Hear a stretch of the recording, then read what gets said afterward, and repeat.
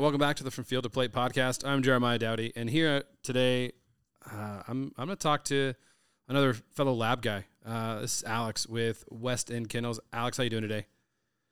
Good. Thanks for having me on. I appreciate it. Yeah, so my whole thing on this podcast is I love getting on people that aren't famous, that aren't out there, like, oh, look, they have 1.2 million followers. Let's get them on here.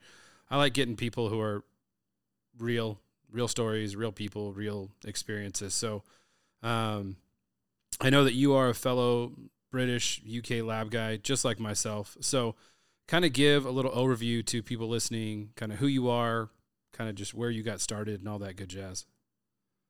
Yeah, for sure. So, I don't know how many dog trainers and or breeders out there have a typical path to how they came to do what they're doing, but my path definitely had its curves and its lines. But I grew up loving dog training. I trained guide dogs for the blind with my family quite a bit. We always had working line German Shepherds, so we did a lot of agility and obedience and tracking and just working with dogs that were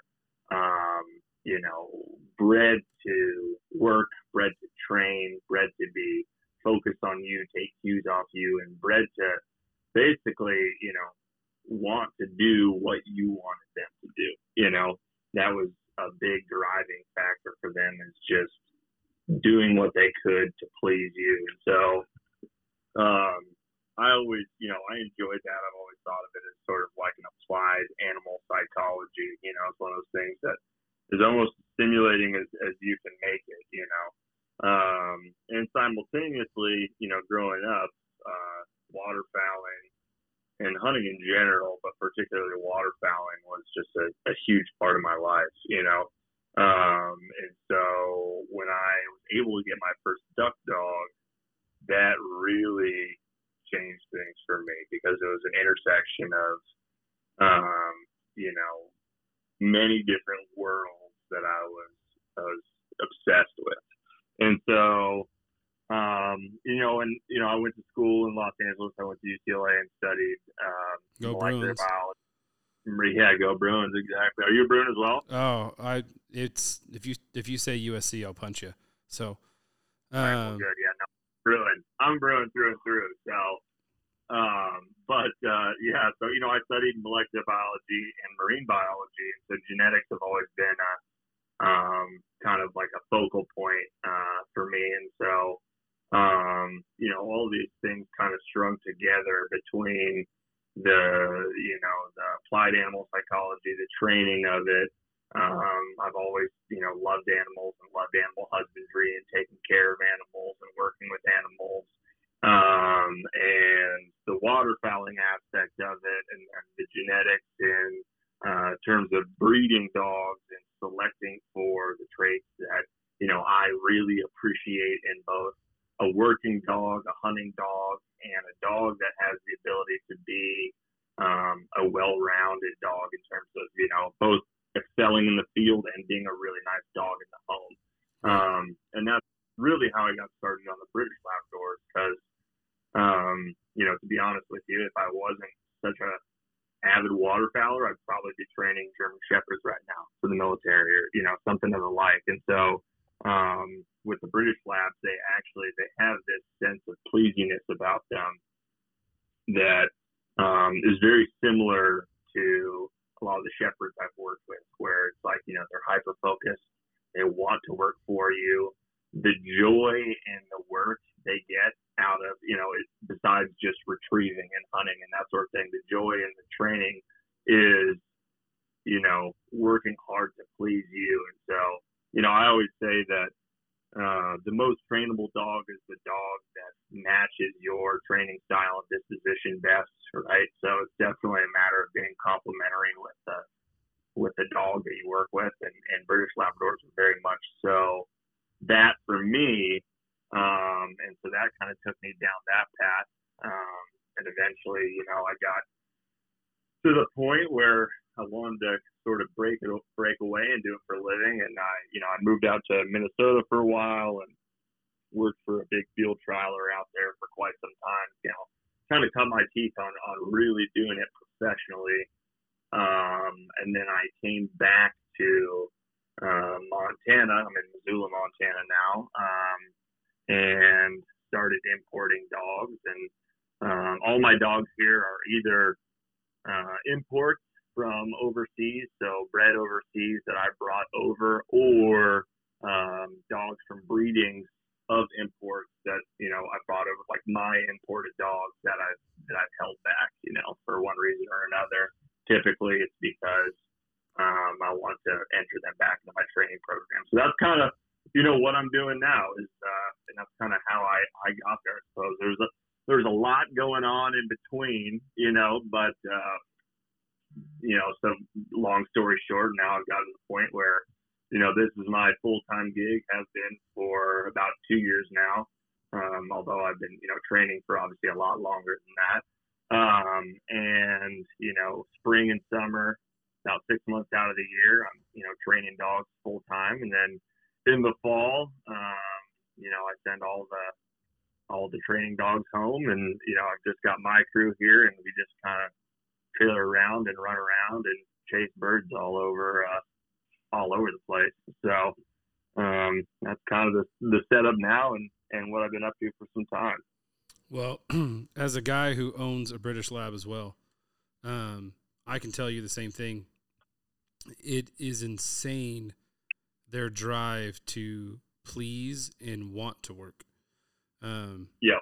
And it's insane because I'll go out to the duck blinds, I'll go out to the dove fields, I'll go out to the pheasant fields, and you see all these other dogs that are out there, and you got your pointers who are great. But they're spazzes, in the house and out of the house. And it's like, they're always on, they're never off. I mean, like a buddy of mine, he's got a Poodle pointer, and that dog is insane. Like, it's the dog never turns off. And one of the things I love about having the British Lab, and it's a lot of times people are like, British Labs, I don't get it. Well, they're a smaller lab, but their drive is insane. And when we get home, my dog's name is Doc. He turns it off and he becomes a family dog. But the moment he sees me grab a shotgun or he sees me grab my whistle, it's like his entire demeanor and mindset changes, because it becomes his job all of a sudden, becomes his life, becomes his whatever. And you could throw a tennis ball for him for 17 hours, and even if he didn't want to go get that tennis ball, he'd still walk out there, get the tennis ball, walk back to you, heel, and wait for you to grab the tennis ball. And you throw it again, he'd look at you and he'd walk out there and get it. That's why I got to tell the kids too, like, hey, stop throwing the freaking ball. You're going to kill him. And it's funny because when he did some finishing training down here with one of the number one, lab guys in Southern California, Starlight Kennels, and they told me the same thing. They're like, we usually don't train British Labs, but he's insane. Like, he was their favorite dog to like finish. Cause I did all the basic, but I'm like, dude, I in Southern California, I can't go out to a field and finish train.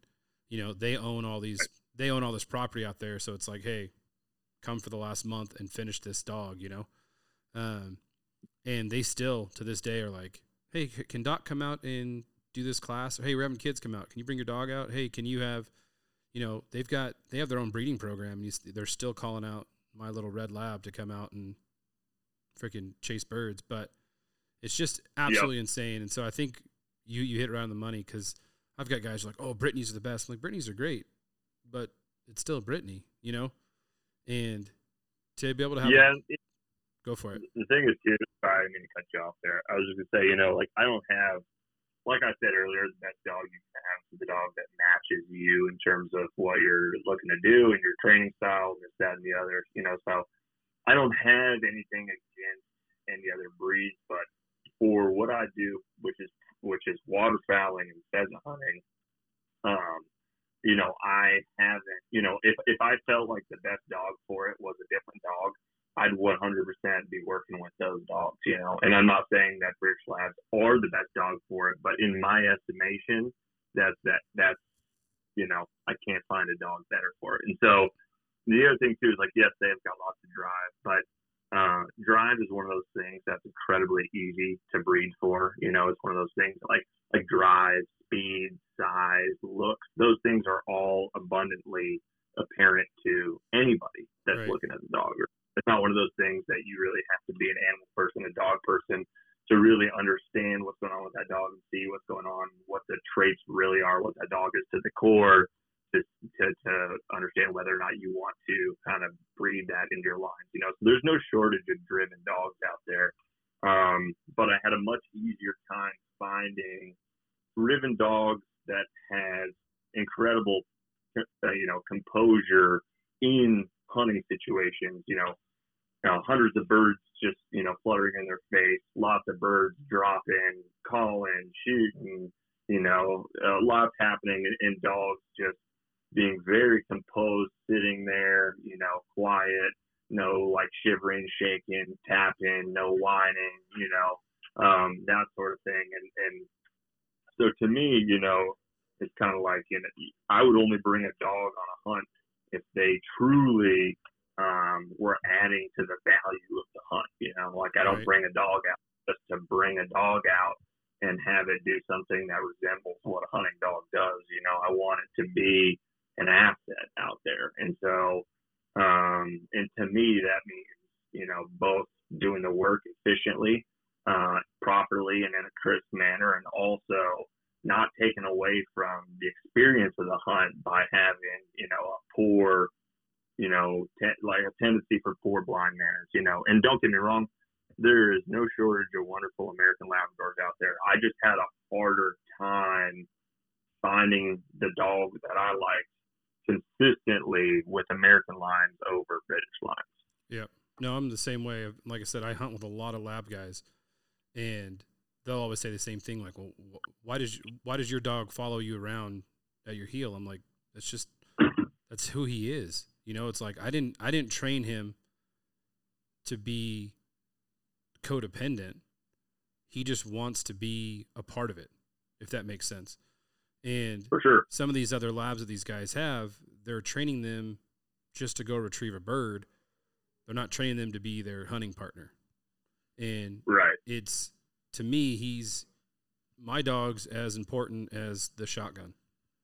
And some of these guys get out there and they just want to have the dog go out and get the duck, but then they're sitting there feeding the dog, pepperoni, and the dog's running around in the duck blind.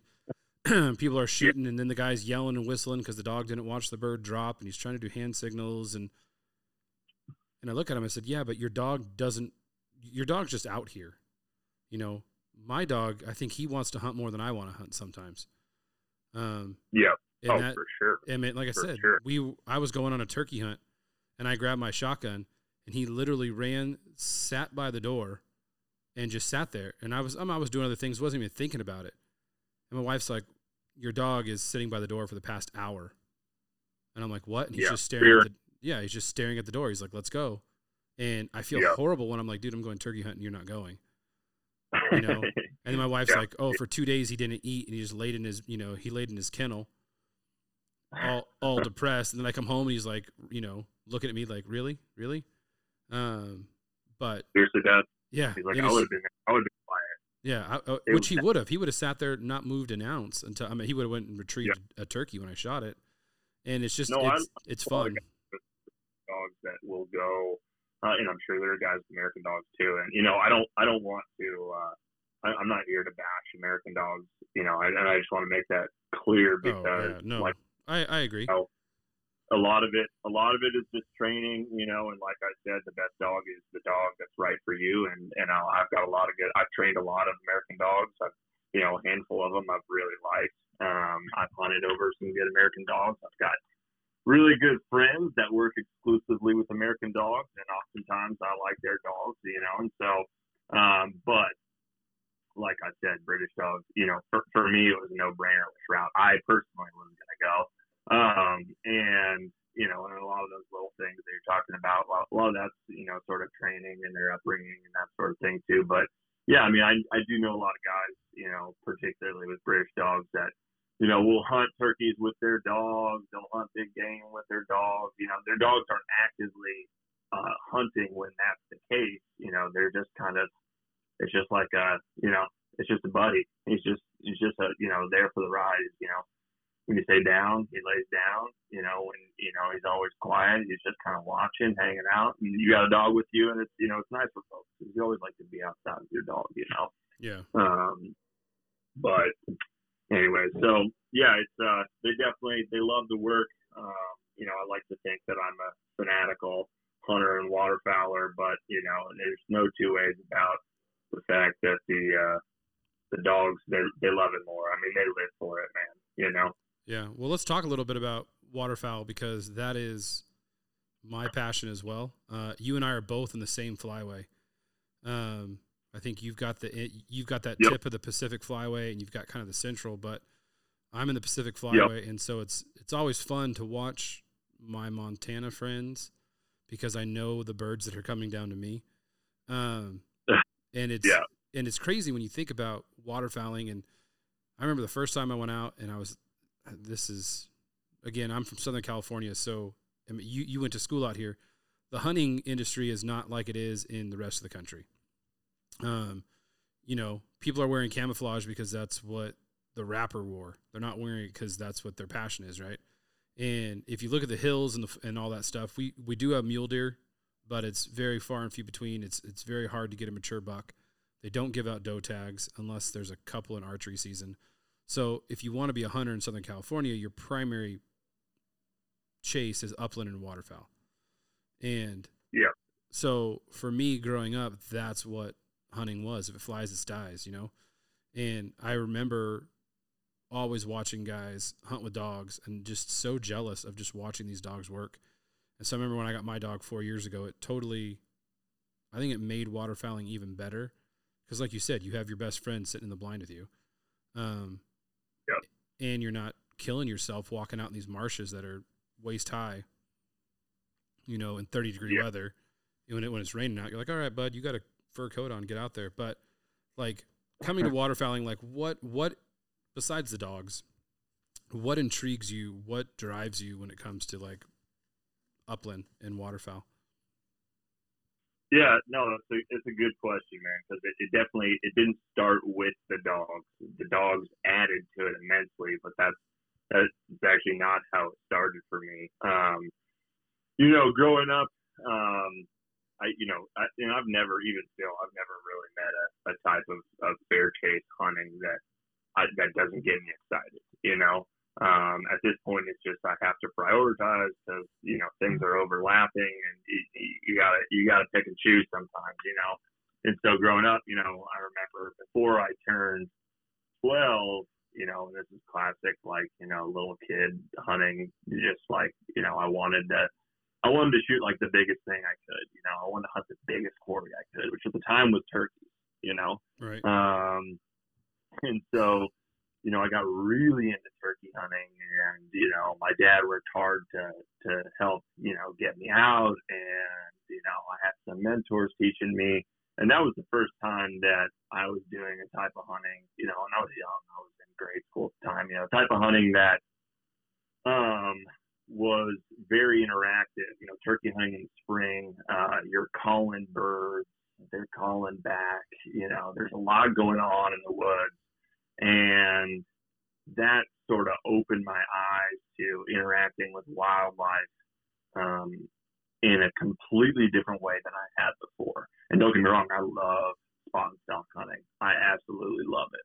But there was something about calling them and communicating with them.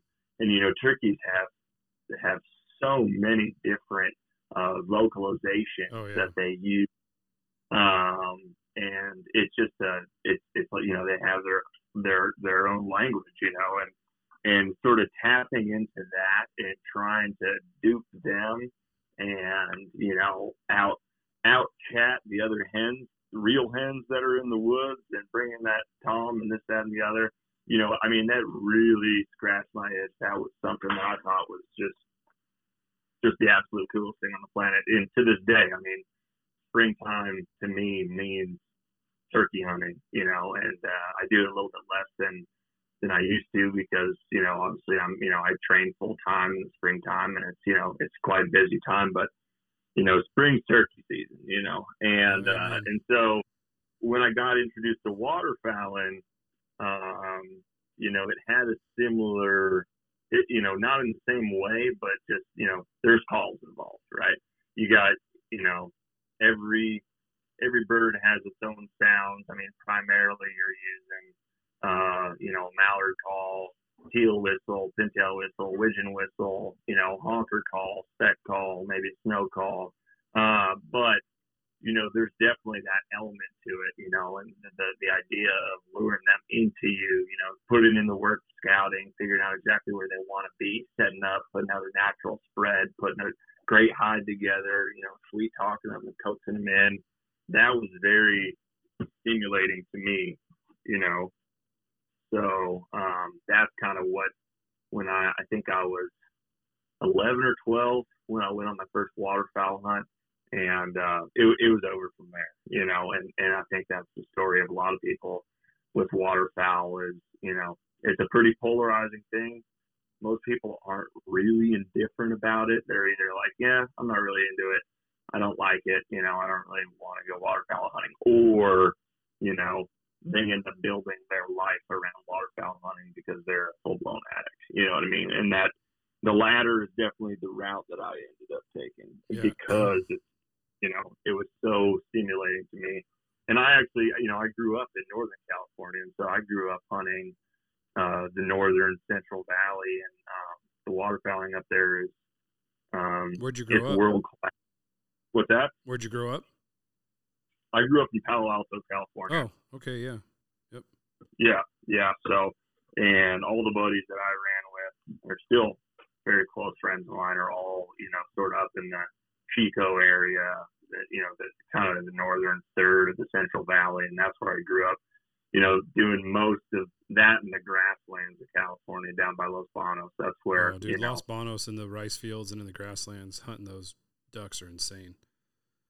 Yeah, it's really good stuff, man, and people don't realize how good the waterfowling is in California. I think that Los Banos, and don't quote me on this, it's either in the Western U.S. or Western Hemisphere, but the grasslands are the largest contiguous marsh in one of those two. I forget whether it's the Western U.S. or Western Hemisphere, but any way you look at it, I mean, it's a significant chunk of wetlands, and there's just phenomenal waterfowling. There's so much food. The weather is somewhat fair, so the birds stay there for quite a long time, and I mean, to this day, I've still never seen bird numbers like, you do when you're in the right spot in California and the migration is on and it's weather moving birds around, and it's just, it's an Nat Geo-esque sight to the whole.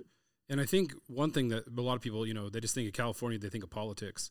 But I tell everyone that, like, we have some of the best hunting, and we have more species than most states in the entire union.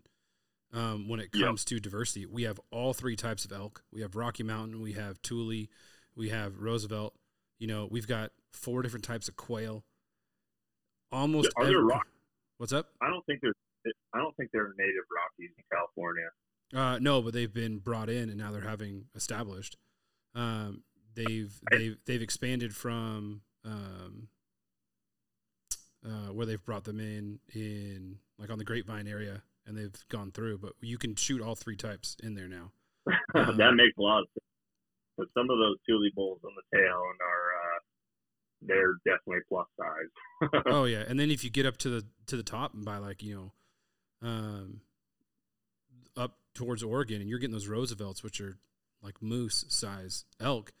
But you look at, like, when it comes to upland game, we've got pheasant, quail, chucker, we've got the dove, we've got the migratory, white wings that are coming in and staying, and they're going down to Mexico. But when you look at the actual Pacific Flyway, we're getting so many different types of birds. We're not getting like the whistling ducks, which you're getting on like the East Coast. We're not getting some of those scooters and stuff that are coming in, but you can go and you can hunt and and shoot 7 different species in a morning, easy. And it's insane because a lot of the birds will end up staying here because of the weather. They won't even migrate down to Mexico. And so we'll have hunting all the way to the end of season. You know, the numbers yesterday at San Jacinto and Worcester were insane numbers. I mean, and it's almost the end of the season, and guys are still out there, you know, filling it. Now we're not getting as many mallards as they're getting, you know, but we're getting the widgeons, the gadwalls, the teals, the cinnamon, the green wing. We're getting all those ducks that are coming out here, and it's so kind of, I don't know, as a local Californian, it's depressing sometimes when they just get bashed on. And I'm like, you don't understand. Our state sucks. It's ran by idiots, but it's probably one of the best states if you want diversity of land, hunting, fishing. Our fishing is phenomenal.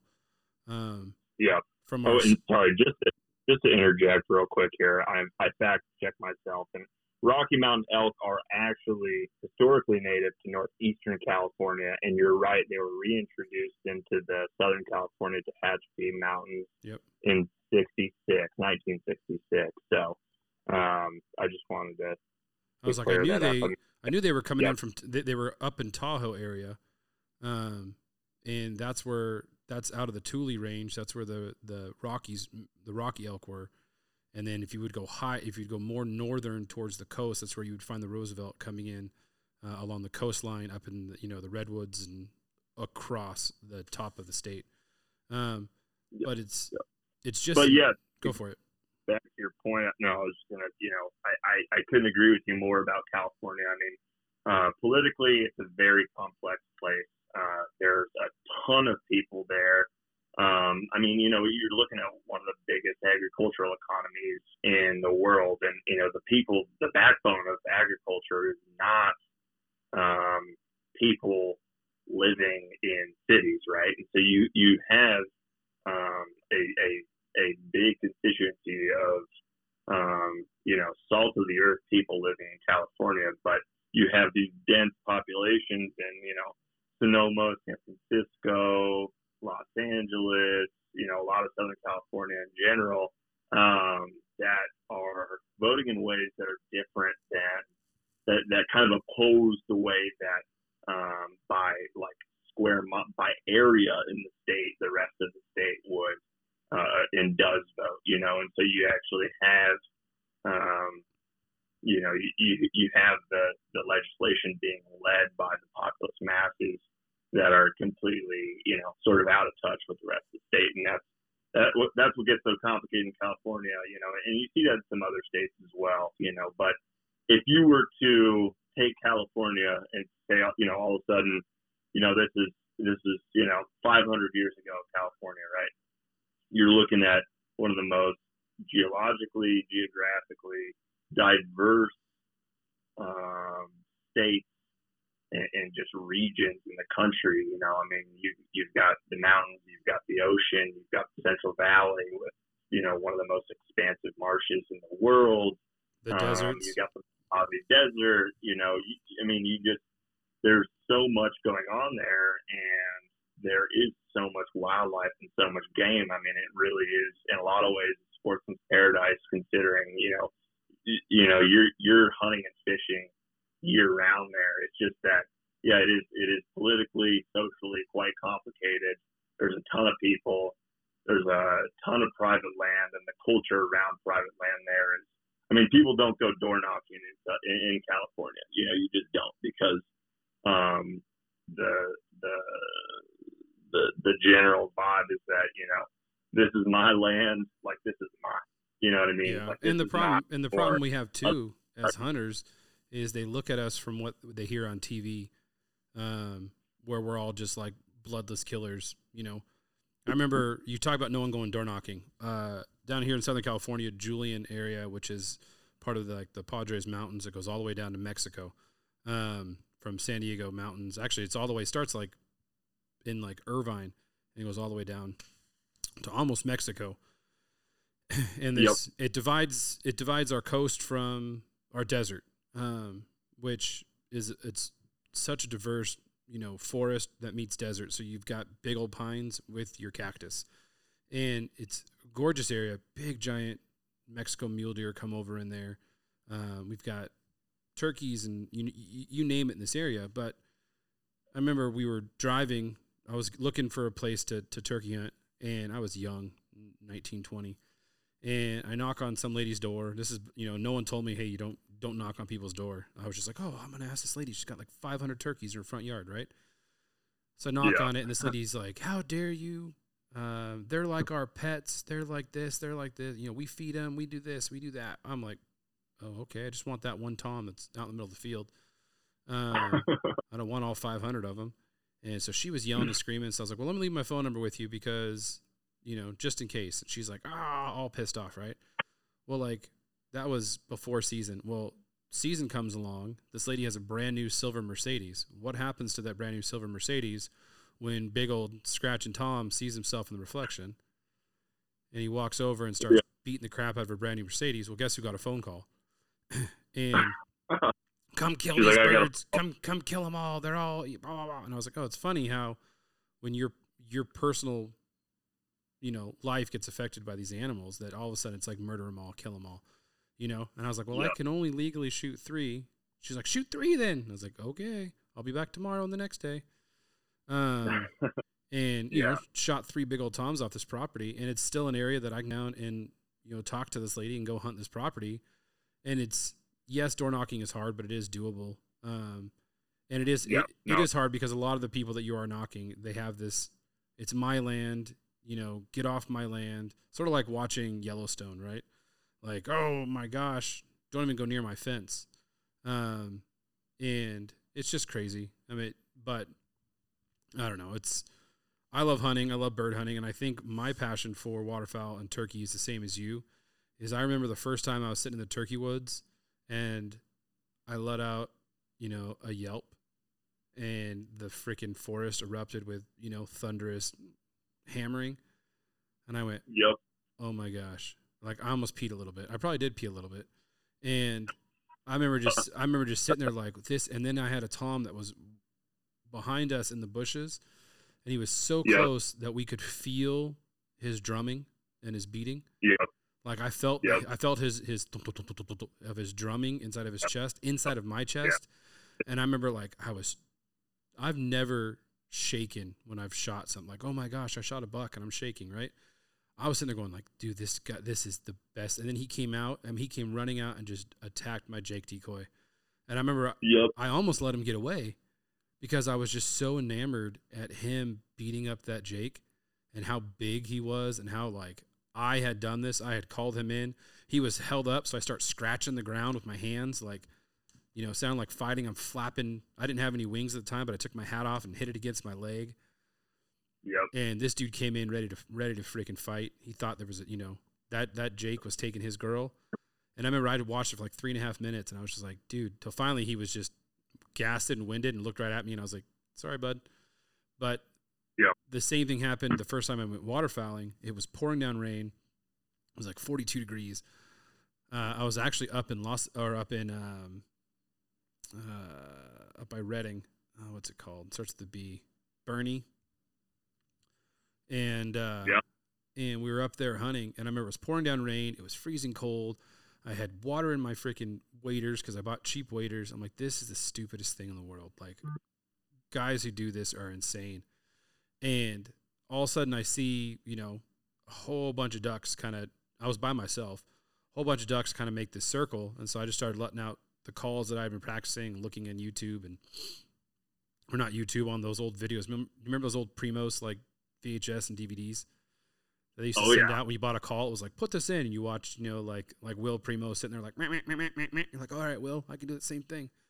And I remember I did it, and all those ducks that were up there just kitched, came down, put breasts up, and I remember it was just like, I did that, like I turned them, and then I called in my first goose from that same field. There was geese way up high, and all of a sudden like 3 geese dropped down from the, to come in, and it was just one of those deals where I was like, this is addicting. Like don't get me wrong, I love deer hunting. I love spot and stock. I love walking around, but there's something about elk, turkey, and waterfowl where you are communicating and you are trying to outsmart your dinner and you are trying to prove that you can do this. Like deer hunting, most of the time you're like, oh crap, there's a deer, right? Or, or hey, I know they're coming into this food plot or whatever. And same thing with quail and chukar and pheasant. You're walking, all of a sudden, like your dog's like, hey, there's one here, dummy. And then the hunt's on. But I think when you're able to communicate with a bird, we were hunting in northern Washington. I was trying to get my World Slam. And we were up in these mountains, these public land mountains, rolling mountains. You go up 2,000 feet on these mountains. And I remember we were exhausted from hiking around and trying to put out spot calls. And we sat down and we're eating lunch. And I remember we're just sitting there kind of talking, and I sneezed super loud. And when I sneezed, I heard, and I just froze, and I was like, we threw up our face masks, we threw our lunch in our backpack, we like put our shotguns up on our knees and put on our gloves. And I remember I just let out like just a yip, yip, yip. It was like, it was like, oh, and next thing you know, dude, running down the freaking mountain at us. No decoys, nothing.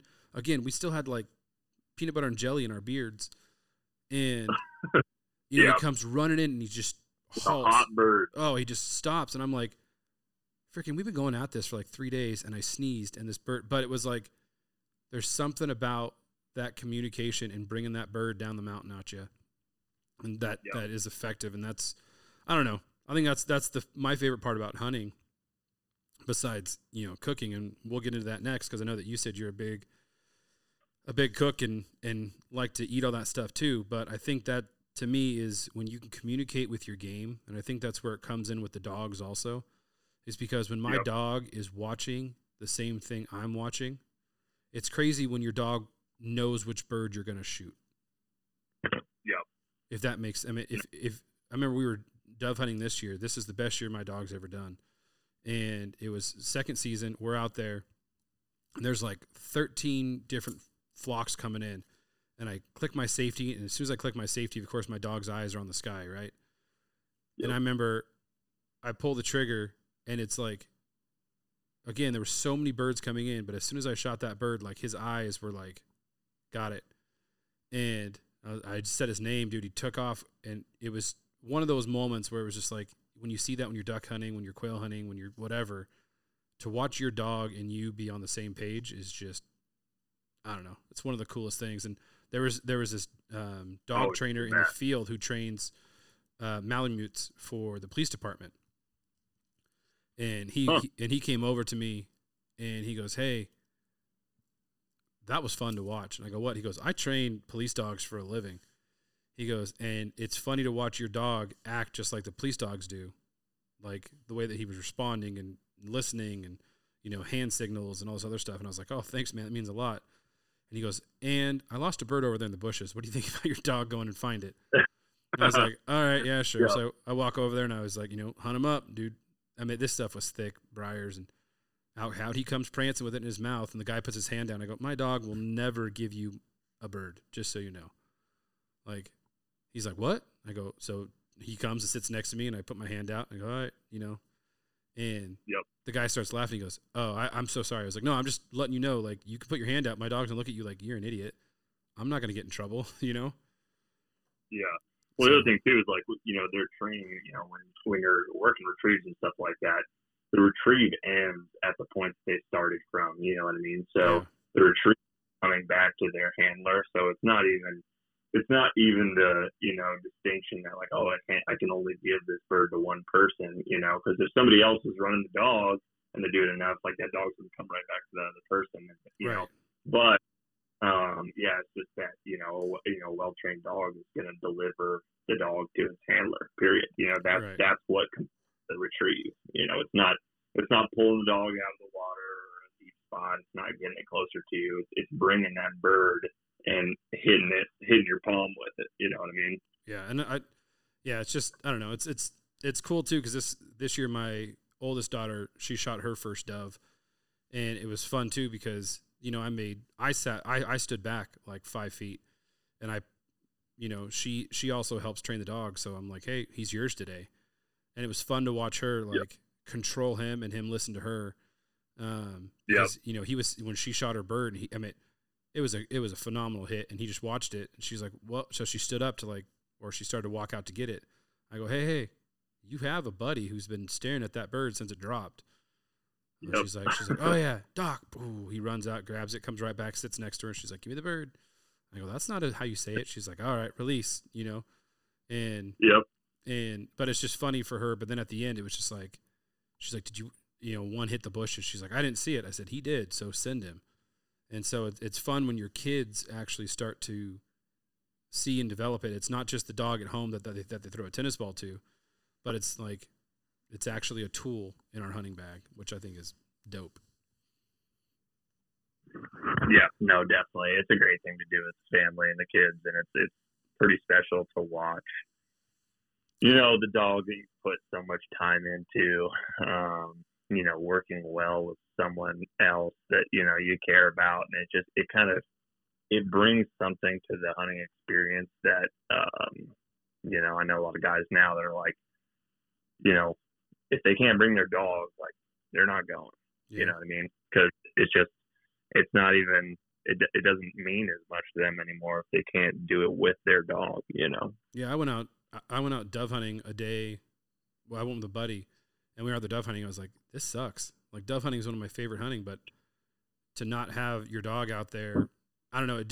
I agree with you. It was one of those deals where I had to walk out, get my own birds. I was like, you know, there was just something about having that partnership where you knew what each other was doing, and, you know, sending, so you were still having the eyes in the sky, and he comes right back next to you. And I think the excitement when he comes back with a bird in his mouth is the same excitement I was when I shot the bird. And I think that's where it's fun. But, well, I know we've been talking for 40 minutes, so let's kind of talk a little bit about, you know, eating some of these birds and eating some of our game. So, I mean, I can talk about cooking and eating all day long, but what are some of your favorite type of dishes that you like to cook and you like to make at home with? I mean, we're talking about waterfowl, turkey, and upland. So what are your favorite, like, bird style recipes? Your go-tos with a bird? Yeah. So my go-tos, I mean, sorry, 1 second here. I just had to, I got puppies, so I'm just kind of doing a thing here and there, but let me just walk back into the office here so you can hear me properly. Yeah, so, you know, with ducks, you know, my favorite thing to do is take like a big fat mallard or pintail and pluck the whole, you know, breast side of it basically, and the legs, and then around, just down, like not the whole back, but just kind of down below the breast on the sides. And then I'll cut out both breasts and both legs on one contiguous piece of skin, but there's no bone in there. And so it's all on one piece of skin, right? And so, and then I'll score that up, and I'll get you know, and you basically score it, right, to open up some of the fat and stuff like that. And it just gives the fat a much higher, you know, surface area to volume ratio, so that it's open skin now, so it renders out much easier. And you know, and I'm preaching to the choir over here, but so I'll put that, like, you know, skin side down in a searing hot pan, and just, you know, the fat begins to render out immediately, you know, and so that bird basically starts frying in its own fat, you know, skin side down. You want that skin to get nice and crispy.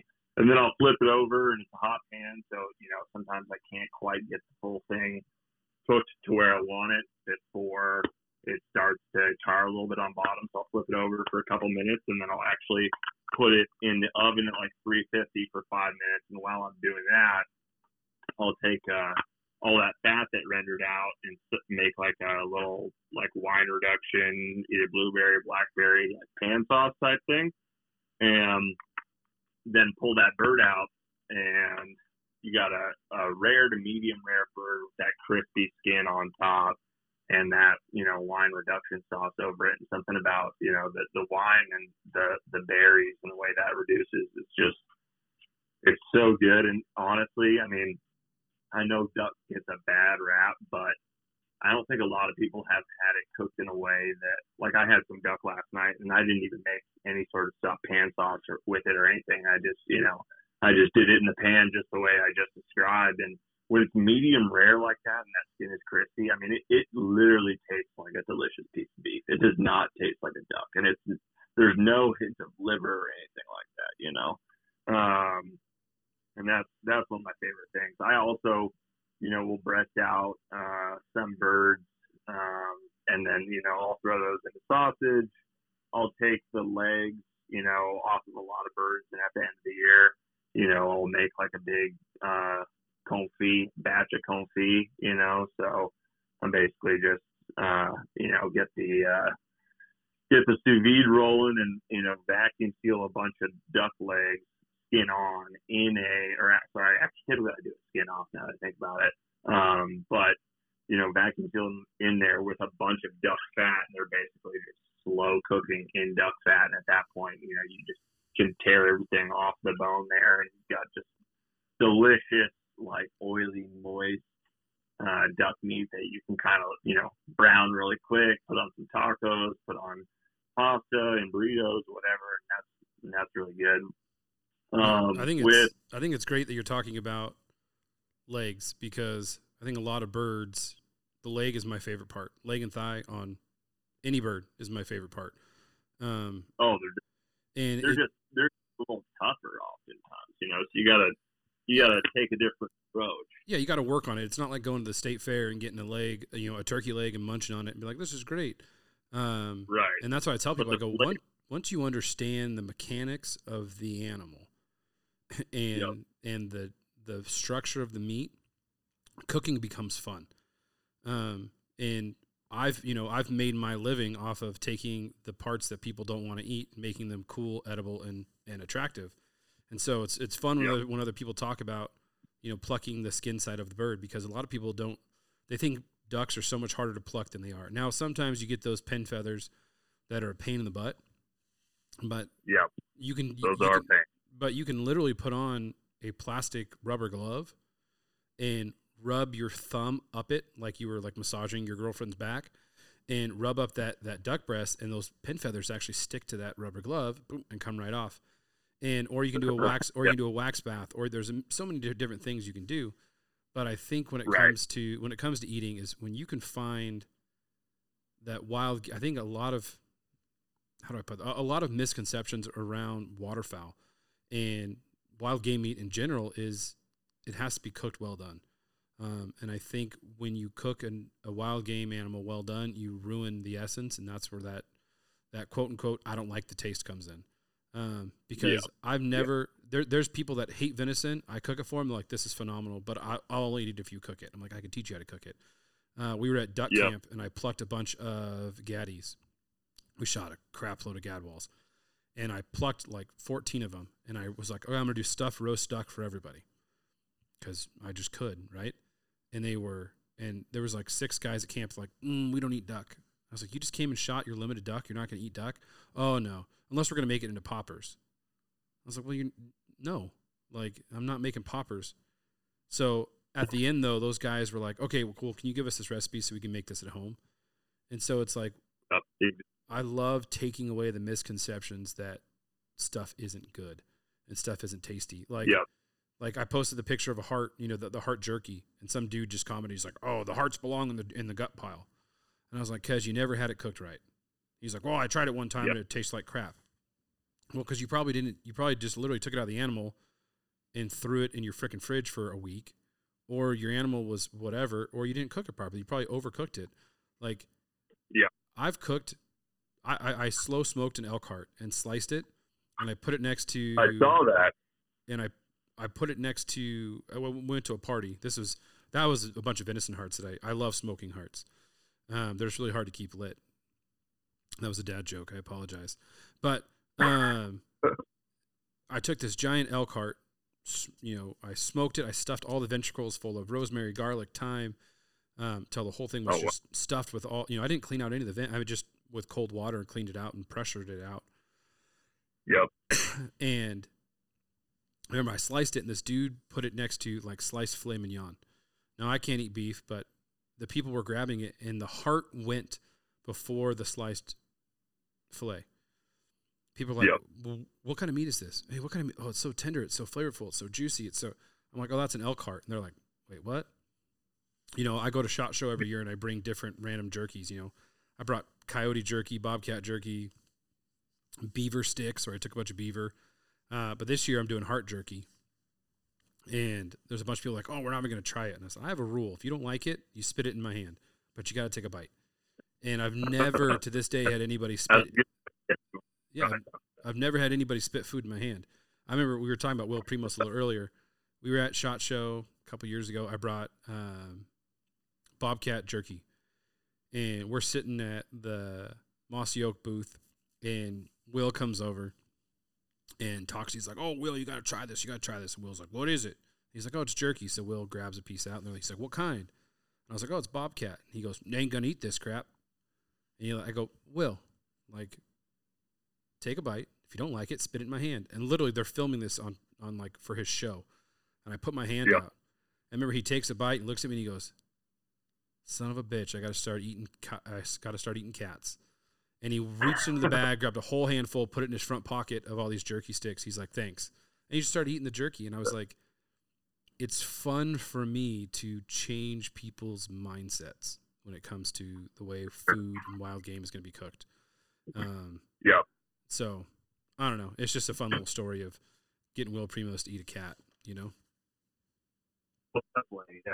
I mean, the thing is that hunting is an incredibly sustainable way to source nutrients, right? And so if you can take the things that you're pulling off the ground and displace what you would otherwise be buying at the store, you know, then you're doing a good thing. You know what I mean? You're doing 100%. A good thing. I remember when COVID hit and the meat, you couldn't buy meat anywhere, especially here in California. I had people from my church who were anti-hunting calling me, asking me for meat because they hadn't had meat in 2 weeks and their families needed food. And I was like, well, I got 3 freezers full of it. So I remember I would literally just like, well, what do you guys want? And it was like, oh, we want ground. I save a lot of legs, like whole legs, just because I like to do, maybe I want to cook a whole leg or butcher it or whatever. Yeah. And I remember I took like 300 pounds of venison and just ground it and put it in 1 pound bags. And I went to church on that, you know, no one was doing anything. So I just drove to people's houses and I was like, hey, here's 10 pounds of ground. Hey, here's 10 pounds of ground. Hey. And it's like going around, and it was funny because out of all those people that went or that I gave food to, I've now taken 7 out of those 15 families to hunting trips. And I love it. And it all was because of the food they ate and changing their, you know, and then people were like, still, they didn't have money. So I'd make 4 batches of, you know, elk lasagna, and I would put it, you know, in aluminum pans, and I'd just drop off at 5 different houses. Hey, here's lasagna. And it was crazy when people actually tasted real meat. Right. And then there was a story behind the meat. It wasn't just grocery store, vacuum sealed, no idea, grab a 10-pound block of steaks. And like, I could tell them, hey, this is the elk that we shot here. Or, hey, this is whitetail from, you know, Mississippi. Hey, this is blacktail from Central California off of a winery. Look at the red hue to its fat because it was eating grapes. You know, like there's a story behind the dinner. And I think for us who are hunters, waterfowl, upland game, big game, you know, high fence, low fence, public land, private land, I don't care. When we come together, there's a story around dinner. And I think, you know, you as a dog trainer, I think it's got to be very satisfying for you to be a part of so many people's stories when they're taking their dogs out and their dog's working. I bet you get stories all the time like, oh, look at this picture, right? I know that, like, hey, the dog you trained, here's the duck hanging out of its mouth. It's got to be so rewarding for you. It's sort of like me, who is a chef, and someone sends me a picture of food they made of one of my recipes. Like, it's got to be the same feeling. Oh, totally. Yeah, no, 100%.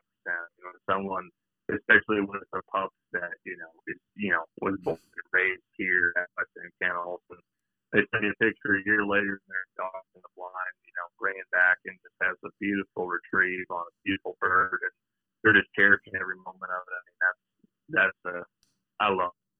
You know, love that, and I love knowing that when I'm, handing over these little puppies, it's gonna be, they're gonna be in that person's life the way that a real special dog is. Like, you grow up with those dogs that you'll just never forget, and this is what that puppy is gonna be to them.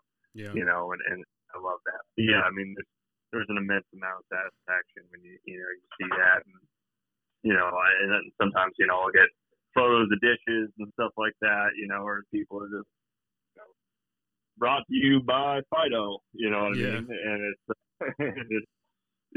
it's fun. It's definitely fun, and the other thing too is that, like, when it comes to wild game cooking, I don't, or when it comes to cooking in general, I don't get motivated to really, like, throw down and cook unless it's, there are elements of it that I, harvested or foraged or something like that. That's really what gets me excited about making dishes, making something good that I really like, out of something that, I pull off the ground. No, 100%. Well, I know it's been about an hour, so I don't want to keep you from those dogs. So tell everyone where they can find you. I mean, I know you still got some puppies for sale if people are interested in buying a beautiful black lab. So kind of give all your information so people can have that, and then I'll put that in the show notes too, where people can find how to, your website and your Instagram and social, all that good jazz. Yeah, for sure. So the website is westendkennels.com. Instagram is just Westend_Kennels. You can reach out to me through either of those. There's contact information on the website there. We're based out of Missoula, Montana. Most people that, the pups that are going home are really from all over the U.S. Most people are flying in, driving in, some local folks as well. I do have a litter on the ground right now. A couple pups available. They're absolutely phenomenally bred pups that I'm really excited about. And, feel free to reach out whenever. I'm always up for talking dogs, talking hunting, talking shop. So, yeah. Well, I appreciate you coming on today and wasting some time talking about hunting and dogs and especially food. So I appreciate it, Alex. And hey, man, it's my favorite thing to do, and definitely wasn't a burden. I appreciate you having me on. This is nice. Yeah, no problem. So again, go on and check out his socials. Go on and check out the website, westendkennels.com. And you can see some beautiful, there's some gorgeous red labs on there, which I'm a little biased to. So, but anyway, thank you again for coming on, and stay tuned for SHOT Show, which is coming up next week. We're going to post a bunch of what's new at SHOT Show stuff, so make sure you follow along on that journey on all the social media platforms at From Field to Plate. And you have anything else, Alex, before we get out of here? Oh, just have a good rest of your season if you're still having the season, and don't forget to cook up and tag Field to Plate. There you go, because food, if you don't eat, you die. I say it a lot. So get out there, right. shoot a bird, cook it up, tag me, and let's enjoy seeing some food. So until next time, my friends, we'll talk to you later.